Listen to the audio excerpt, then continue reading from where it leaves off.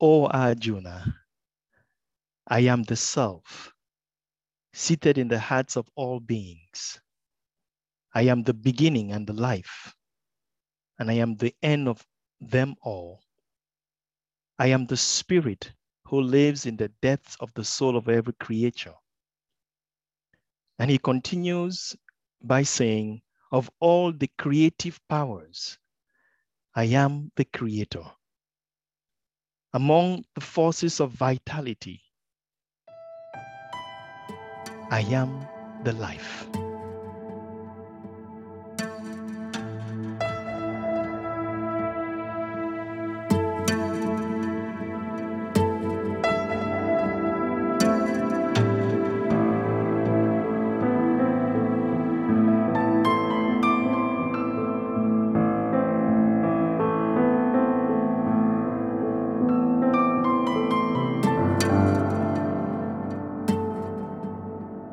And so, friends, we start our public talk today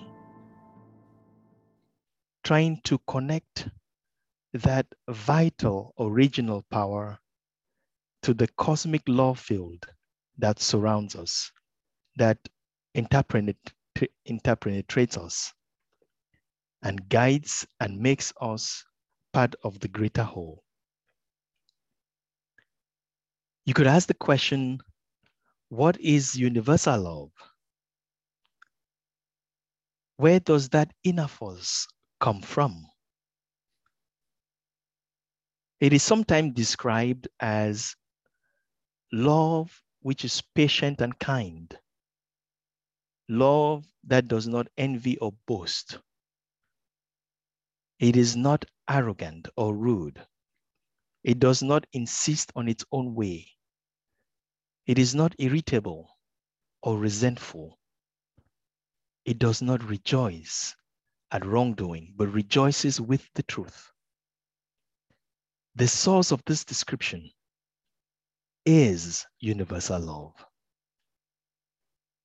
The ancient wisdom of Lord Krishna says, who is different, who is indifferent to praise and to censure, who enjoys silence, who is contented with every fate that comes to them, who has no fixed abode, who is steadfast in their mind and filled with devotion, such a person is their beloved. And so for the aspirant, the seeker of truth, universal love can be the love that is born by the universe as a participant in the social or cosmic order. For a disciple, universal love can be love that is shown to each being as a bearer of a piece of the universe and recognition. This love can be developed in particular through devotion to the divine. This universal love is God itself. So how do we connect to the universal love, friends? Through a new consciousness that has to be born. This new consciousness awakens from the Atman, from the spirit spark in us. With the help of the new consciousness, our entire system can be connected increasingly in strength, in vitality, and radiance to this universal love. We can join the shoreless waters of Akshara, where the living water of love flows. Listen to the guidance of Krishna. Listen to the inner calling and power which gives us the wisdom and the strength to continue connecting to the seven worlds, to the seven helping chords of love, to the seven sounds that transform our being.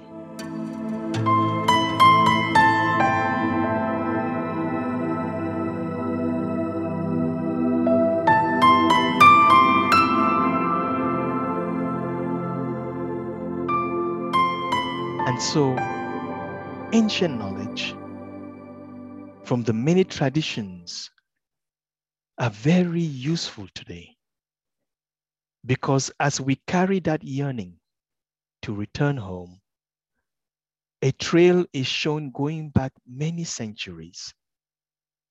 How to and why to.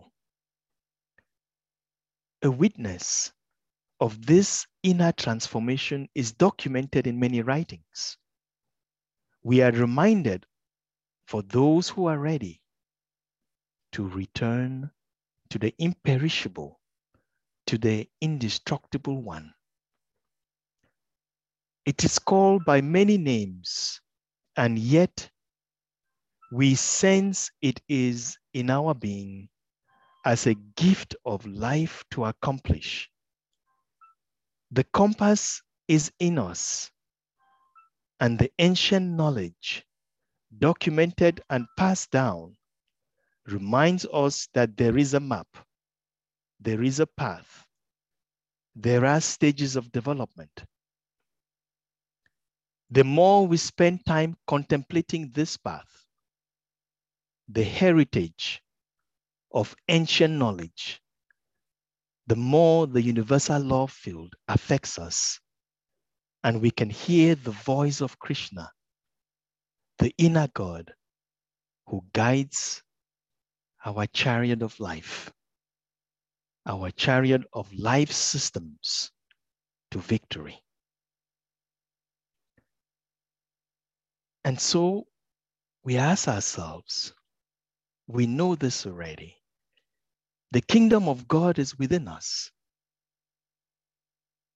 We start with that which is within us. We'll all have the potential to be Arjuna within, and have Atman, the rose of the heart, which must return to the perfect world of Brahman. We are given choices every day to realize who we are, to make straight the path, and to discover the truth. The truth needs no other proof than the knowledge one has of it.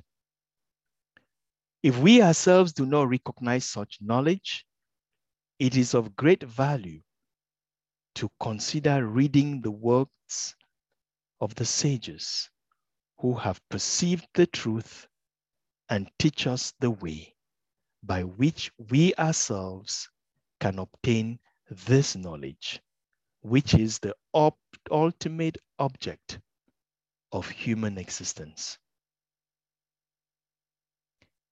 The sages teach us to listen to the voice of Krishna, the inner spirit, to allow us to penetrate the truth. A new soul has to be born. We have to allow for the birth of a new soul, which will listen to the inner spirit, Krishna, and gain strength to walk the path of return to the kingdom of God. This new soul is born out of the cooperation with the earthly soul that has to decrease in its influence and direction in our life. The earthly soul has to yield to a new astral fullness, to a new force that permeates the world and awakens and nourishes the new soul. This nascent soul perceives the vision from the spirit, and after a moment in time, agrees to follow the path of return to the oneness of life. A new astral force enters our being, enters a space in us called our respiration field. This new astral force allows us to breathe in a new light powers and with possibilities. To the extent that we yearn to return to the union with the One, is the extent that this possibility is given us to rise from that nature of perishability to the region of the truth. Then we are able to connect to the universal logos, to the calling light and power that has always existed and which calls all of life from thousands of years to return home. We then join the seekers of the light, who not only have heard of the truth, but have become the truth.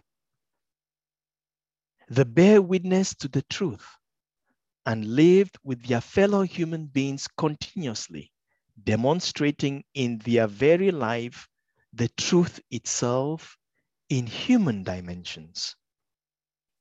They shine the light in the darkness of human existence and remind all seekers of the secret of their existence. They bring the message of the light, the message of the ancient knowledge, and make it wisdom of today. Living in the now, demonstrating its reality in the now.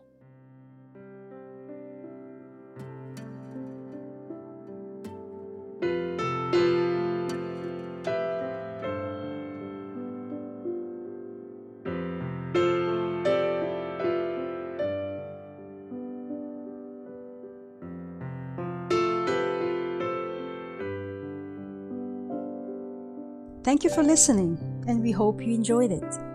If you wish to support us in reaching more people, like our posts, rate us with 5 stars on iTunes, leave a positive comment where you can, or share our content on your social media.